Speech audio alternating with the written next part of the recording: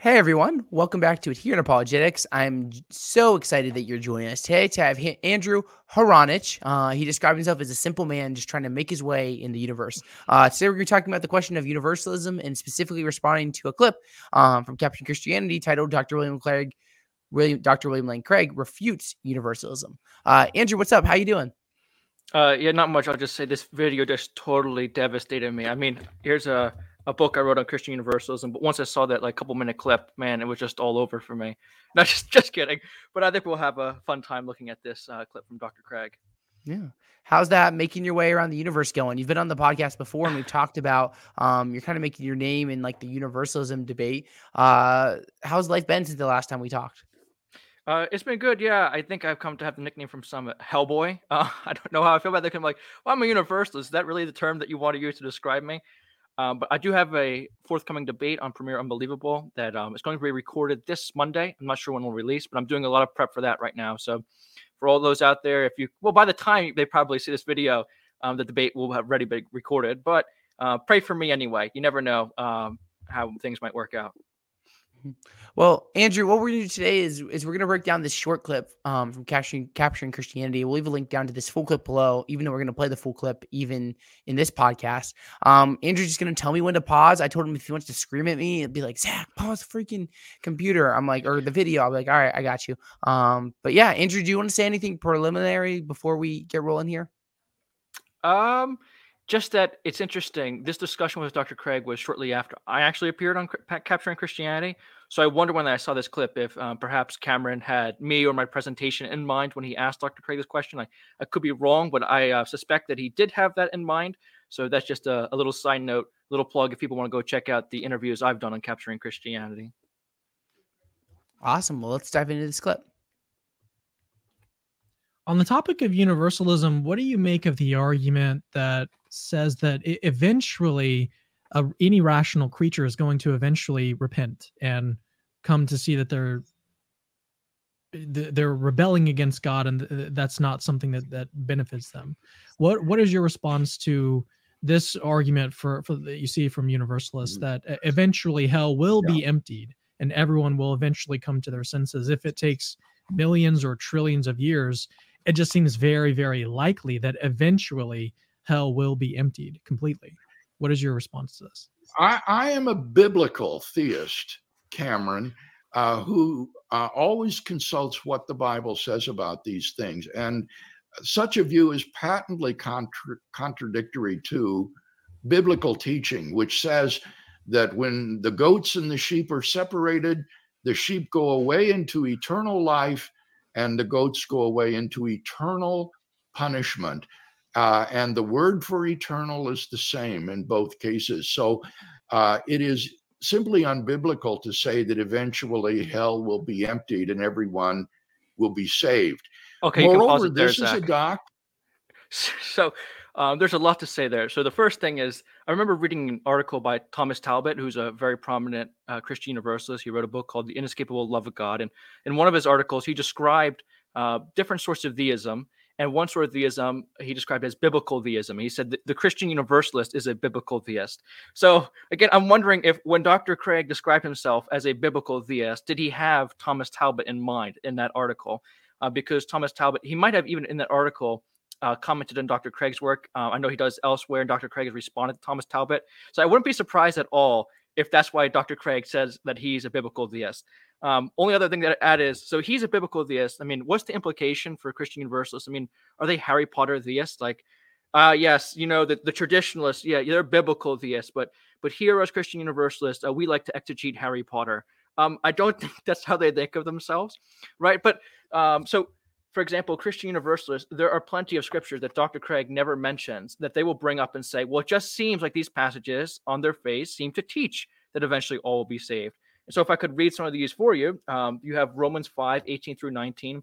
So then, just as through one transgression came condemnation for all human beings, so also through one act of righteousness came a rectification of life for all human beings. For just as by the heedlessness of the one man, the many were rendered sinners, so also by the obedience of the one, the many will be rendered righteous.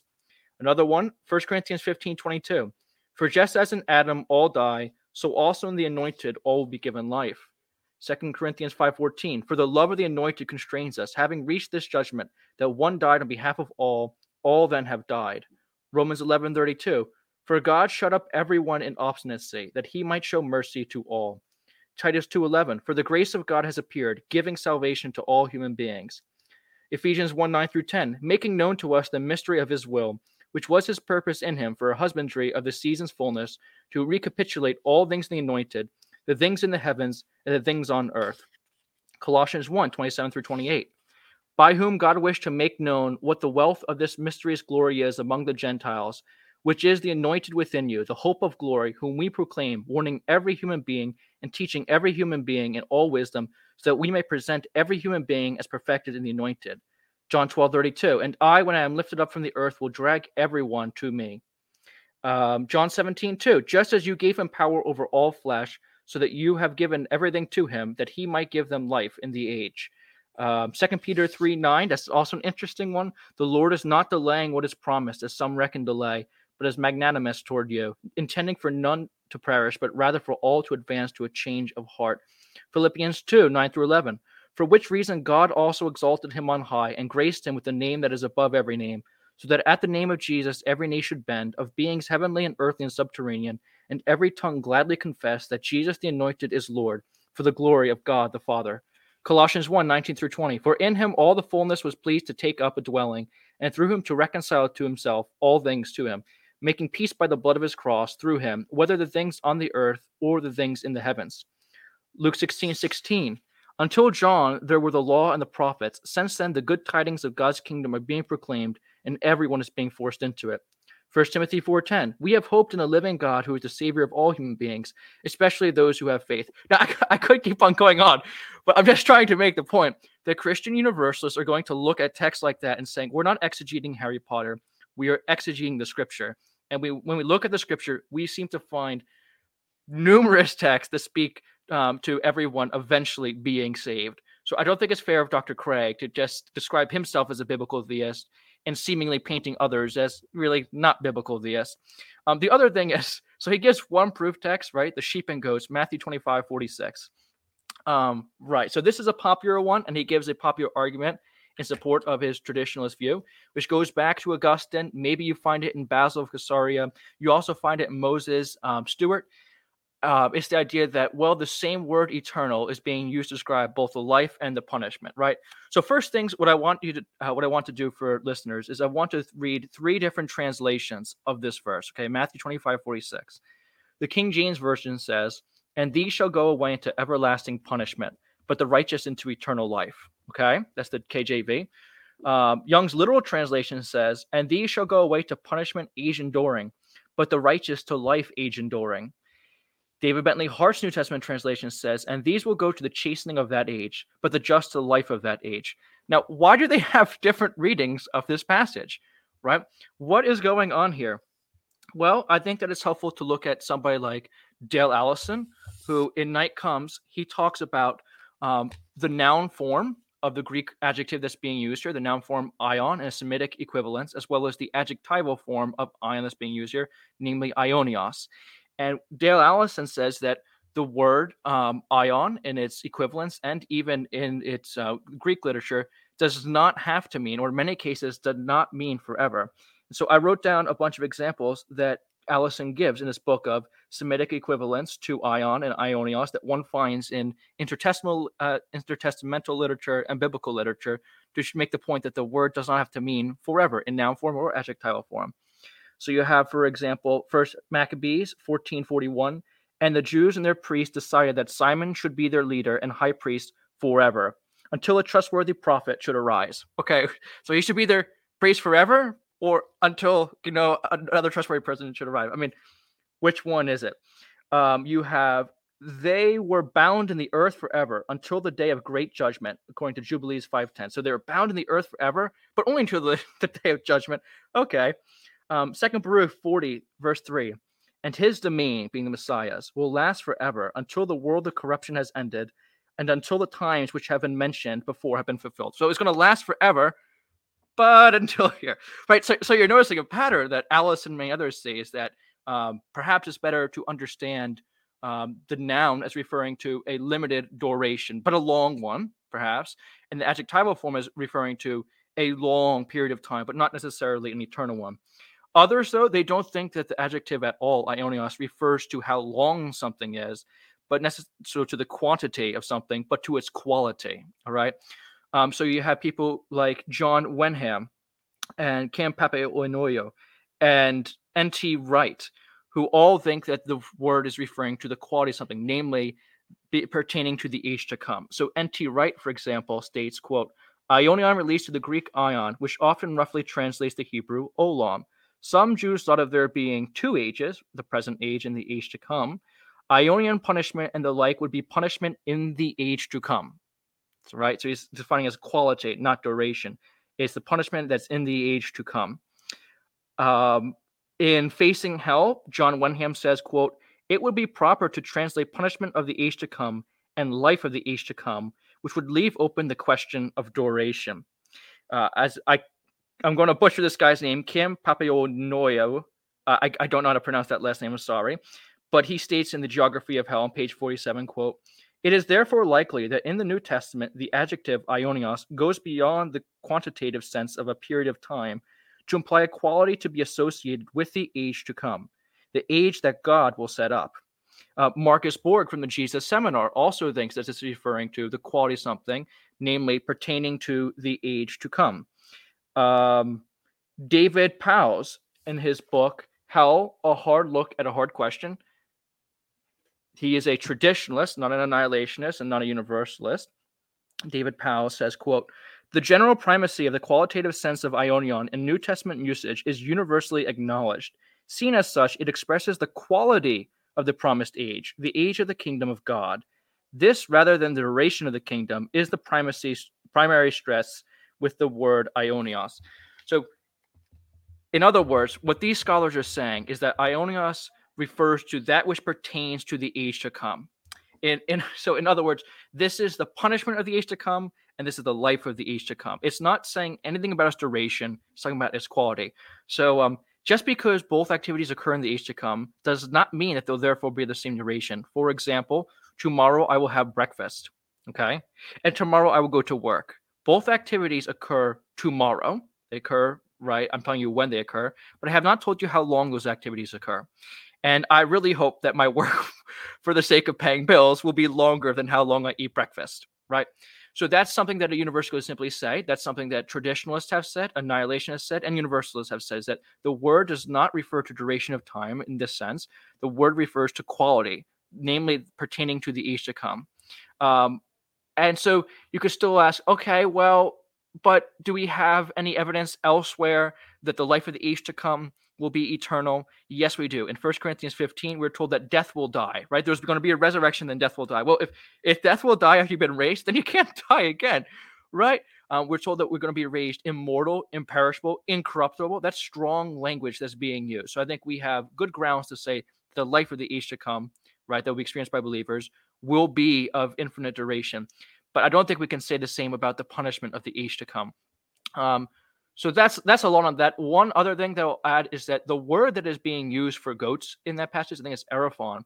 It has about 100 occurrences in other Greek literature that I'm familiar with, and it often means young goat. So in the parable of the prodigal son, the older brother, for example, he points out to his father that his father hasn't even given him a young goat, right, to share with his friends. And so there have been some scholars who have looked at that usage of young goat, and they say, you know what's being contrasted in Matthew 25 is immature goats with mature sheep, right? Immature folks with mature folks. And if you actually read the parable, there could be a sense in which you could read that. Some have attempted to make the case. Another thing to point out is the debate over the term colossus, right? With the noun form that's being used here, that means punishment. If you read Clement of Alexandria, if you read Plato, they think that the term refers to remedial punishment. Now, the term also does have retributive connotations that you'll find in one of the book of Maccabees, right? So sometimes it refers to horticultural terminology, like the pruning of a plant. So you prune something so that it grows back, right? And so some people saw this as referring, if it referred to remedial usage when it came to plants, then it should also be used for remedial purposes when it's attributed to persons, right? But it's highly complex. So all that to say, I could go on. I have plenty of notes on this. All that to say that just simply citing Matthew 25:46 and claiming to be a biblical theist isn't going to do it. In fact, I think there are better passages he could have cited. But I hope that's informative to listeners. Yeah, I think it helped make clear, like coming from your perspective, Andrew, like when we read like the sheep and the goats and think about eternal punishment and eternal life, even like the distinction you brought up, Andrew, where you're saying, hey, like that doesn't necessarily mean that the durations are the same. Because it's something that at least I know I assume a lot when I just read the passage. So yeah, thank you. Can I add something? Because actually this might be interesting to readers. So Origen, right, who many people would say is among the greatest exegetes of the early church, and he was a native Greek speaker. He said this in one of his homilies. He says, whenever scripture says from ion to ion, the reference is to an interval of time, and it is clear that it will have an end.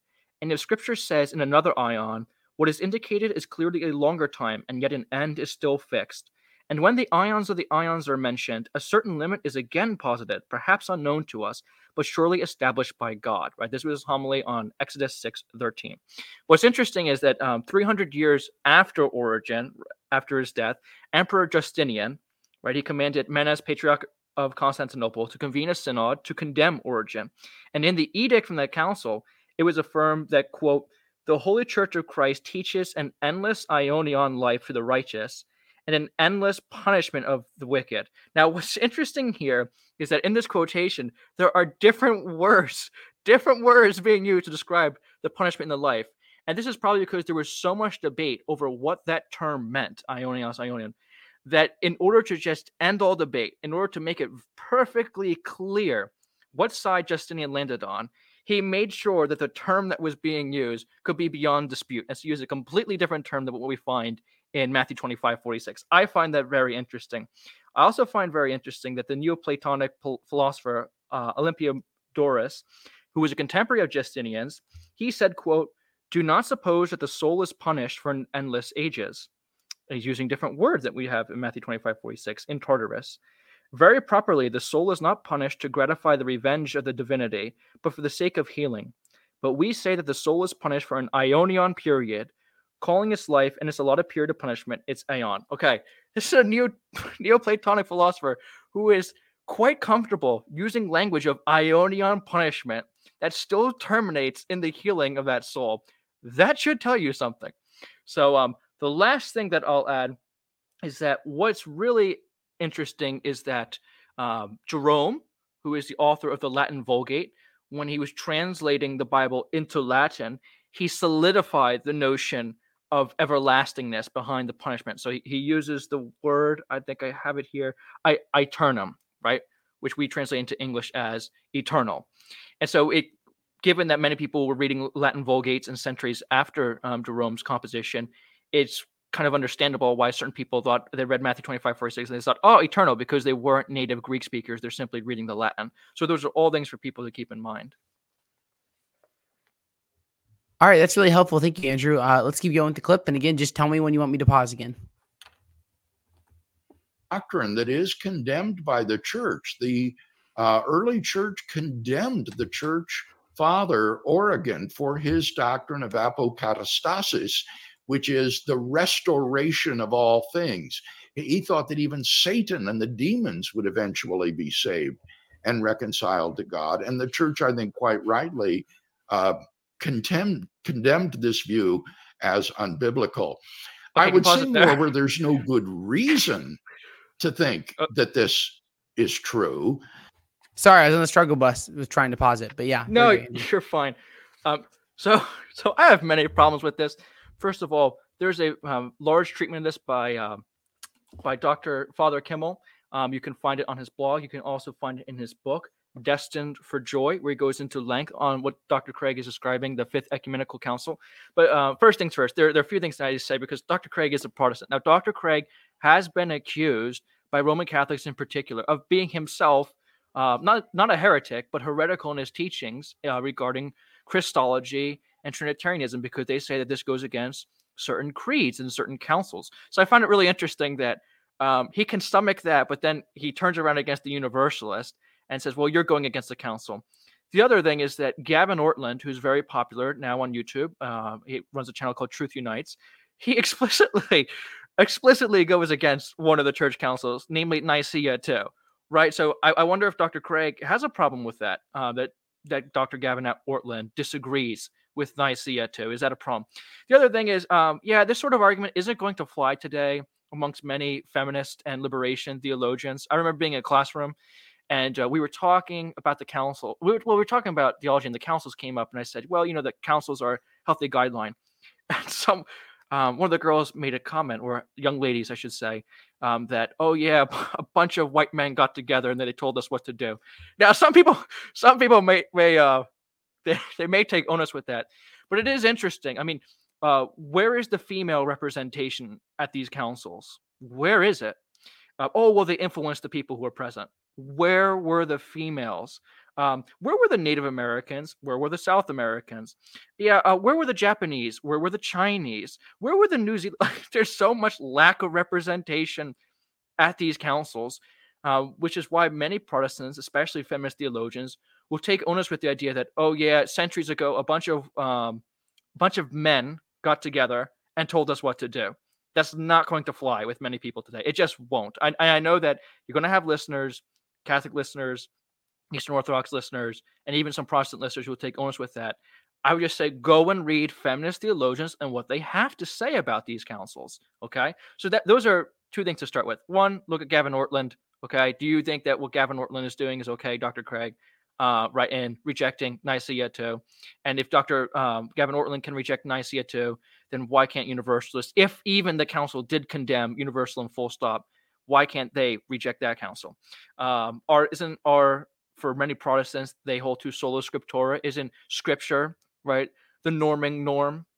That's neither here nor there. The big thing is, I just think he's flat out wrong. Okay, so I'm glad to see that Origen is making a revival, especially in North American theological circles, where it's almost a joke because he's almost the patron saint of the seminary that I go to. Origen is loved at Princeton Theological Seminary, loved, but not just at Princeton. I remember being at Liberty and had certain people who were beginning to read his On First Principles, like, whoa, this guy's pretty cool. So Origen is awesome. And as David Bentley Hart said, if Origen was not a father, then the church has no fathers. But it's good to see that he's making a comeback. The other thing to mention is, it's interesting how he said that Origen's view of apokatastasis was condemned. And I would say, okay, well, this is really complex, because one could simply say, yeah, but I don't hold Origen's view of apokatastasis, right? I hold a Balthasarian view. I hold Greg Nice's view. I hold George MacDonald's view. Right? So if it was just Origen's view that was condemned, his specific view of universalism, so freaking what? So what? I have a book right here called Varieties of Christian Universalism, which makes the point that Richard Bauckham made decades ago. The one thing that Christian Universalists hold in common is that eventually all will be saved. But there's completely different explanations as to how that reconciliation is brought about. So who cares if it was simply Origen's view? Now, the question is, was it apokatastasis full stop that was condemned, not simply Origen's view? So that's a more interesting question, and I think that the answer is no. Bishop Barron is somebody, he's a Catholic, well-known Catholic, who he's a Balthasarian sort of universalist, who he thinks that what the council was condemning was a necessary form of universalism, or it was called strong or hard universalism, but that hopeful universalism, contingent universalism was not condemned. And there are other Catholics who agree with Bishop Barron on this, right? So then, if that's the case, then certain variants of Molinist universalism or certain variants of other Arminian forms of universalism cannot be ruled out. So that's one reading of it, of the councils. Another is that we need to look at the condemnation. Dr. Craig is probably thinking of one of the condemnations that the council gives in context. And in context, it seems to be referring to a view of apokatastasis that believes in the pre-existence of souls, right? So a form of apokatastasis that believed that souls pre-existed their mortal state seems to be what's condemned at this council, right? And so if that's the form of universalism being condemned, well, I don't know many universalists who actually hold that view. And I would furthermore say that it does seem like Origen became a whipping boy in the early church. Like, we need to blame somebody for what all these Origenists are saying, so we're going to blame Origen. When even Origen himself in his own lifetime complained about interpolations in his own works that are being attributed to him, as Ilaria Ramelli and others have shown that Origen, many things that were ascribed to him, he did not write. He did not say. John Bear, go read John Bear and what he has to say about Origen and the lies and the smears that put him. I mean, I remember being taught in classical school that Origen castrated himself because of a certain reading of Matthew. I think it was Matthew 19. And John Bear makes very clear and persuasive that that was a stinking lie that was attributed to Origen in order to smear him. He did not castrate himself, which makes sense given the allegorical hermeneutic that Origen is so well known for using. I mean, it would be really odd that he would use the allegorical hermeneutic on everything else except that passage where it says, talking about eunuchs for the kingdom of heaven. That's extremely odd. And so I was glad to read that in Father John Bear. So when it comes to Origen's view of pre-existence, there's so many different readings of what he's saying. Does Origen even believe in the pre-existent souls? If he does he say they pre-exist in God's foreknowledge? Does he say that they pre-exist as in a disembodied state? Does he say that they pre-exist in spiritual bodies? So many debates, right? So this is highly complex. So what I can tell readers to do, if they're really interested in what the council has to say, I have a portion of it in my book, Once Loved, Always Loved. You can go check out Alvin Kimmel's book, Destined for Joy, and his article online. All right, so I'll just leave it there. Well, let's keep going with this clip. Thank you, Andrew, for that. There's no good reason to think that this is true. I think it underestimates Cameron. Okay, can you just stop there? I really mean this. So there's no good reason to think that this is true. Right.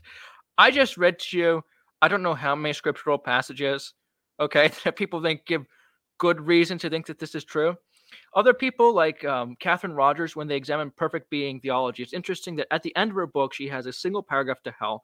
And she says, if hell is incompatible with perfect being theism, then, the traditional view of hell, then that's got to go. But whether or not it's incompatible is beyond the scope of this book, right? So many people have picked up the torch where she left off and said perfect being theism is absolutely incompatible with the traditional doctrine of hell.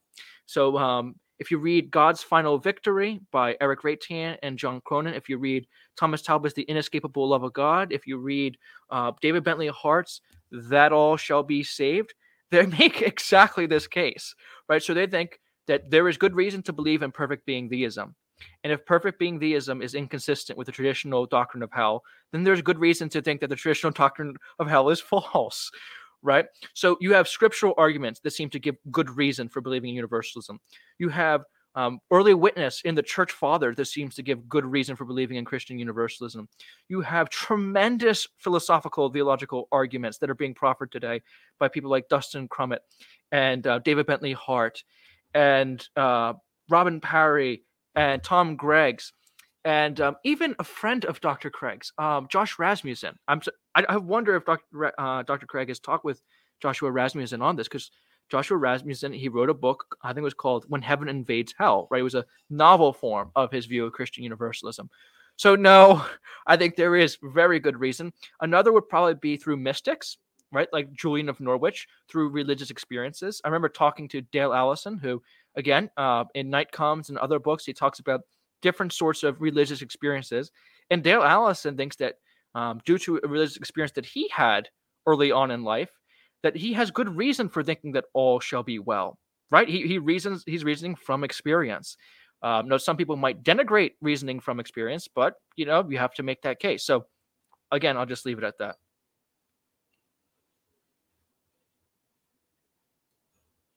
Underestimates the degree of hatred on the part of the damned toward God. I suspect that rather than feel sorry that they are in hell and that God is punishing them and they wish they hadn't done it, I suspect that the damned in hell grow even more implacable in their hatred of God for treating them this way and in their intransigence against him, so that even if God were to let them out, they would not repent and bow the knee to him. The French existentialist Jean-Paul Sartre put it very aptly when he said the door to hell is locked from the inside. Hello. Yeah. So that part, but yeah, what do you think, Andrew? So I find what's interesting, what's really interesting is the last part where he talks about that even if they were let out, right, they wouldn't want to be in heaven. So Mhm. he might be thinking of C.S. Lewis's The Great Divorce, where C.S. Lewis is talking about what you find in the early church, a time of respite. So there were early Christians who thought that, the damned in hell, they get Sundays off and they get great feast days off, right? So the tormenting, the punishing, it ceases on those days. They get a time of respite. Oh, God is so gracious.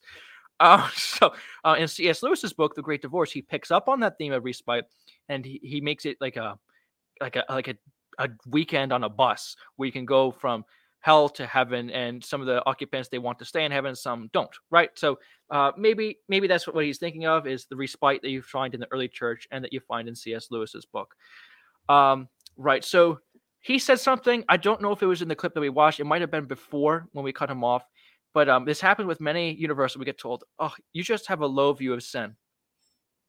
Just have a low view of sin. So I want to read to you this passage from L. Hanan Winchester in The Restitution of All Things Defended, pages 35 through 36. This is what he says. I conclude that let sin be ever so great, the grace of God is greater. And if you will have it that sin is of infinite magnitude, I hope you will not deny the propitiation of Jesus Christ, which he made for all sins, the same character. Therefore, if you magnify sin and insist upon the greatness of its demerit, I will endeavor to magnify the all-powerful Redeemer above it, and speak of his power to redeem all the human race for whom he shed his blood. In other words, universalists do not hold a low view of sin. They hold a high view of grace. It took God the Son's death, right, to solve our sin problem, to reconcile us to himself. That is not cheap grace, right? And as I make the case in my book, there is still hell to pay. So, no, universalists do not have a lower view of sin. As the Apostle Paul would say, where sin abounds, grace abounds more, or much more. And the universalist says that, amen. This has nothing to do with a low view of sin. This has to do with a high view of grace. You can make sin however bad you want, Zach. Make it however bad you want. And all we're saying is, his grace is greater. Yeah, but sin's really bad. His grace is greater. But sin is really captivating. His grace is greater. But sin really gets holy. His grace is greater. His grace is greater. So then he says that, well, I think that in hell, they become more intransient in their sin. They become to hate God. Guess what? I agree. All right, I agree that they go on to hate God even more. But I don't think that they stay like that forever. So what he's probably getting at is the idea of self-deception. And there was a great article that was recently written. I wonder if the guy's last name was Hart. I can't remember. I reached out to him. A tremendous article. And he made the case that if it's true that the doors of hell are locked from the inside, then in a matter of time, eventually, all will get out, right? So not all traditionalists or annihilationists believe that it's true that the gates of hell are locked from the inside. So he's just making the case that if you hold that belief, then you should be universalist. And I think that the article that he writes is very compelling. He talks about transformative experiences, right, which they bring about a different way of seeing things and a different way of living out things, okay? So transformative experiences can be positive and negative. Transformative experience can be something like the Damascus experience of the Apostle Paul. You see this in romance novels where you have an extrovert who meets this bubbly character, and all of a sudden the extrovert becomes an introvert and an outgoing person. You see in Christmas Carol, one of the most famous examples perhaps of a transformative experience. Ebenezer Scrooge, right? He's turned from this callous old man into somebody who's a lovely old chap by the end of the book, by this transformative experience. So Joshua Rasmussen has made the case in a recent essay that perhaps God can bring about transformative experiences in the lives of the damned. We seem to see this in the life of Nebuchadnezzar, right, where Nebuchadnezzar, he's looking out on Babylon that he says, credits it to himself, that he has made. And what does God say? Eat, do, right? He reduces him to this almost animalistic-like state. But at the end of it all, it says that Nebuchadnezzar, that his senses like return to him, that he extols the God of heaven, that his throne is returned to him, and he says, God is sovereign above it all. God is sovereign above all the peoples of the earth. They're counted as nothing, for he does as he pleases, right? Transformative experience. Look at what it did to King Nebuchadnezzar, a horrible individual, right? So the point is that God's greater than Sherlock Holmes. Okay, I just got finished watching the Sherlock Holmes films. God's also greater than Michael from The Good Place. Okay, if you've ever watched that show too, God is infinitely resourceful, he's infinitely patient, and he's infinitely wise. He knows what to say and when to say it, what not to say and when not to say it. Right?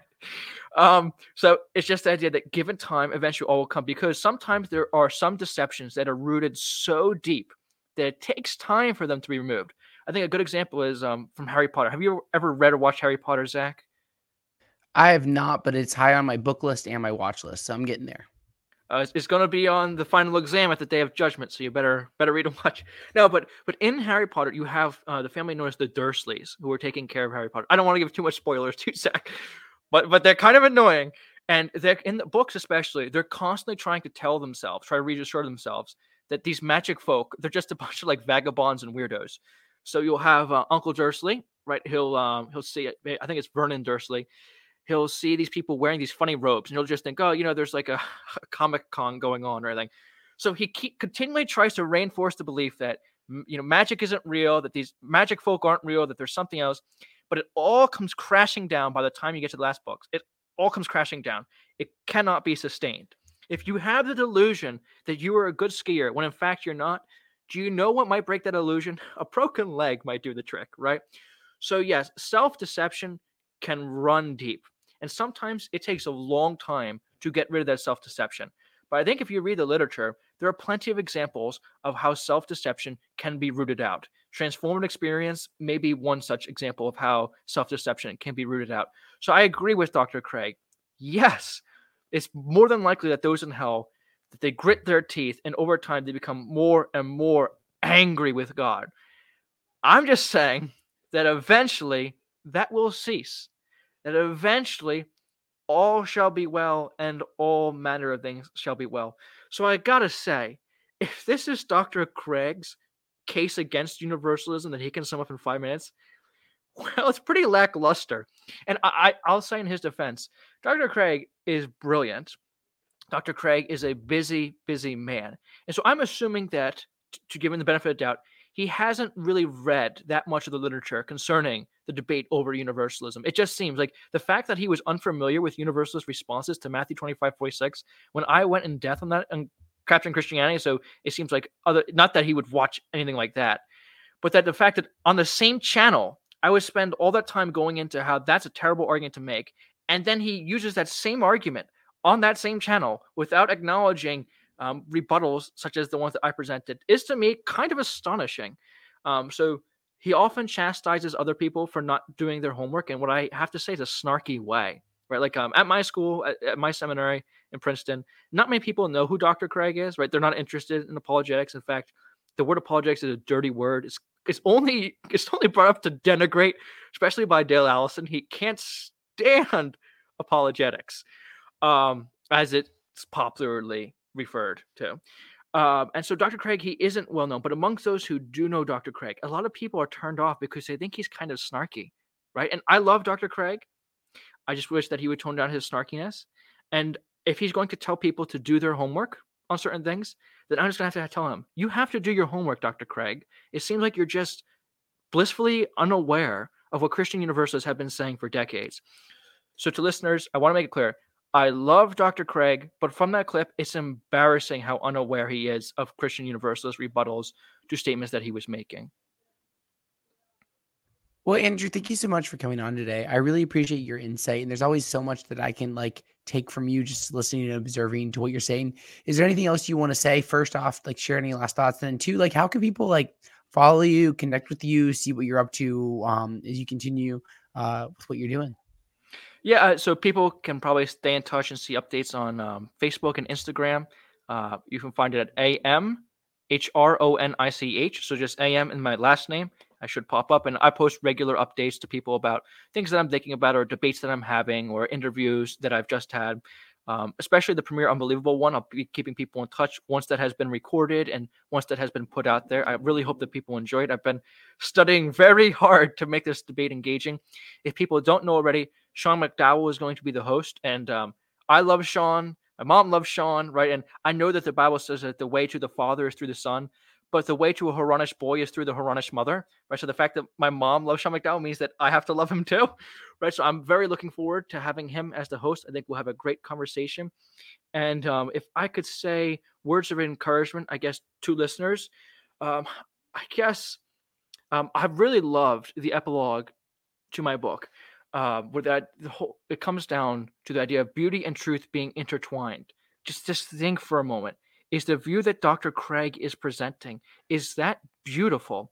And if beauty is an indication of truth, and the vision that Dr. Craig is presenting is hideous, that's probably an indication that his view is just not true. Remember those questions we had from Samwise Gamgee. Are all sad things coming untrue? Dr. Craig cannot say yes. I can, from my vantage point, say that yes, at the end of all things, all sad things will come untrue. Beauty is intertwined with truth. His view is utterly hideous. That's a good sign that his view, therefore, cannot be what's true. I'll just leave it at that. Andrew, thank you so much for coming on. Can you repeat what you just said? Because we might have lost you there at literally the last moment there as you were just finishing your sentence. I'm trying to reinforce it.